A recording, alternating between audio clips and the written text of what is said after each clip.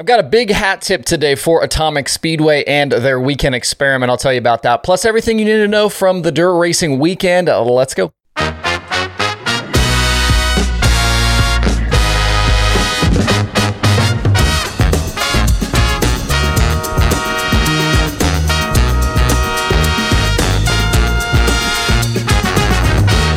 It's Monday, March 27th. I'm Justin Fiedler. This is Dirt Tracker Daily. I'm going to get things started today with a little bit of kudos for Atomic Speedway in Ohio. Over the weekend, they lost their Saturday show to rain, but they weren't ready to throw in the towel just yet on racing. So Saturday afternoon, they put out a call on social media. If they could sell 1,000 pre-sale tickets before 9 p.m. on Saturday night, they would run a full show of sprint cars and modifieds on Sunday. They did end up getting somewhere across 500 pre-sales, but ultimately fell short and had to cancel the Sunday show. It was late notice. They don't normally run on Sunday, so it wasn't a shock that they didn't meet their goal. But I gotta give it to Charlie Vest and Dave Andrews and the folks there for trying. When we talk about innovative thinking from track promoters, this is the type of stuff we need to see. They wanted to put on a show, but also they didn't want to lose their shirt earlier in the season, which we all understand, so they took a shot. And it's this type of outside-the-box thinking that needs to start happening everywhere. Those who don't push boundaries and try and improve their shows and their facilities and their promoting all around will eventually fail. It might not have worked out in this case, but I guarantee you they learned something for the future and something they can use for the future. Racing at Atomic will continue later this week with the Super Dirt Car Series Big Block Modified inbound for 2 days. It was a cold and wet weekend around the country at limited racing options. It's been kind of a theme this spring. And it was especially true for the fendered crowd. But if you're an open wheel fan, you did have plenty of races to watch over the past 3 days. And we'll start with the Outlaws down south. When you think about sprint car areas in the U.S., Alabama, Mississippi, not states high on that list. But I thought the Outlaws did well at Talladega and Magnolia. It looked like the crowds were solid. And each night had 29 cars. And I think the car counts were especially nice surprises. There were some thoughts, I think, leading into this that they were not going to get that many. And we got to watch 2 pretty damn good races. Friday night, Buddy Kofoid sat on the pole and he had to make the right moves through lap traffic and hold off Brad Sweet to earn his second career Outlaw win. Buddy has shifted back to full-time sprint car competition for 2023 after winning back-to-back USAC midget titles.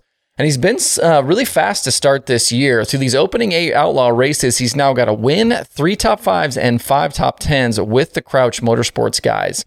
I know their plan is to go pick and choose this season, but they do sit 5th in the Outlaw points right now, ahead of names like Sheldon Hodenshield, like Donnie Schatz, Spencer Baston, James McFadden. I think you need to get used to seeing that number 11 car up front in sprint car shows this year. Buddy is back in a sprint car and back with a force. Sweet and Baston joined Kofoid on the Talladega podium. Logan Schuchart's top 10 streak was busted. He had a 14th place result, while Carson Macedo bounced back from an early spin in that one to finish 9th and keep his top 10 streak alive. At Magnolia on Saturday, we saw Sheldon Hodenshield lead his first laps of 2023, but ultimately they had to settle for 3rd on the night. It was that team's first podium finish of the season, but they're in the midst of a 24-race winless streak right now that stretches back to Skagit last September. They haven't been bad to start the year by any stretch, but they haven't really been a factor for race wins either. This run of winless races is the longest such streak for Sheldon in 3 years. They've obviously got some work to do to get their package straightened out going forward, but Saturday's podium was a nice step in the right direction. After leading the first 9 circuits, Brad Sweet snatched the lead from Sheldon on lap 10 and drove off to the win. It was Brad's first victory of the season and his first since Sharon in 2022. It was a stretch of 16 races for him. It was also Brad's 80th career Outlaw win that moves him to just 4 shy of Stevie Smith for 10th all time. And actually him and David Gravel passing Smith and Darren Pittman for 9th all time on that list is very much a possibility this season. There was more praise from the drivers about the new Hoosier tires, and I think the eyeball test seemed to get passed again. There was no issues. We had good racing both nights. Hopefully that continues going forward. Coming up this weekend, the series heads to Devil's Bowl in Texas for 2 nights of racing. Gravel still the points leader. Macedo, Sweet, Schuchart, and Kofoid the rest of the Outlaw top 5. Up in Pennsylvania, it was a mixed bag of racing over the weekend. Williams Grove and Port Royal both canceled, but Lincoln and Bapt got races in. At Lincoln on Saturday night, Chase Deeds took advantage of the front row starting position to bag his first win of 2023 and his first with his new team. A couple of well-timed cautions kind of helped Dietz out along the way, as did a juiced-up racetrack that was pretty tough to pass on. Damp conditions kept Lincoln from really widening out. Some guys were kind of caught out by the conditions. We saw multiple incidents in that feature, especially early on. I've got some more thoughts on Lincoln in the Pennsylvania weekend and some track stuff. I'll share that on the show tomorrow, but kudos to Lincoln for toughing it out on a difficult night.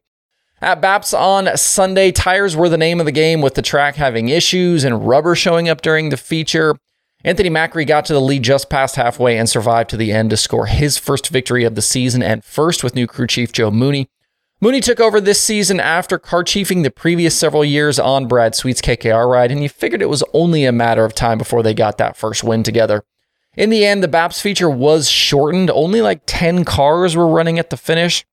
Certainly not ideal, but hey, you're going to have that sometimes in big-time dirt racing. For weekly racing right now, drivers are still able to run the old sprint car tire if they so choose, and the team's choices were mixed over the weekend in Central PA. Some chose to go each direction. At BAPS, though, interesting to note, the top three were all on the new tire, while Dietz won on Lincoln on the old tire. Out in California, Justin Sanders won for the second straight week at Placerville. This time, though, it was with the Sprint Car Challenge Tour. He topped Corey Day and Cole Macedo in that one. Most of the rest of the dirt tracks in the state were quiet because of the ongoing wet weather. At Port City, the Friday night POWRi Midget Show was lost to rain, but we got a good one on Saturday night. Dazen Pursley charged through the field from 13th and made a last lap pass on Jace Park to score the victory. Pursley is driving the midget this season for Reinbold Underwood, while Park was in a Mounts Stout ride. Zach Dahm completed the night's podium. You can see the highlights for that race over on the POWRi YouTube channel if you want to check it out. POWRi is back this weekend as a co-sanction with the Extreme Outlaw Midgets at Farmers City. And with the USMTS Modifieds, their Friday race at Humboldt also rained out, but Saturday night they did get to race. It was Dan Ebert who tracked down Terry Phillips past halfway and drove on to a nearly 5-second victory in the King of America finale. Phillips and Caden Carter completed the podium. Phillips leads the points now with the USMTS headed to Atomic Speedway later this week.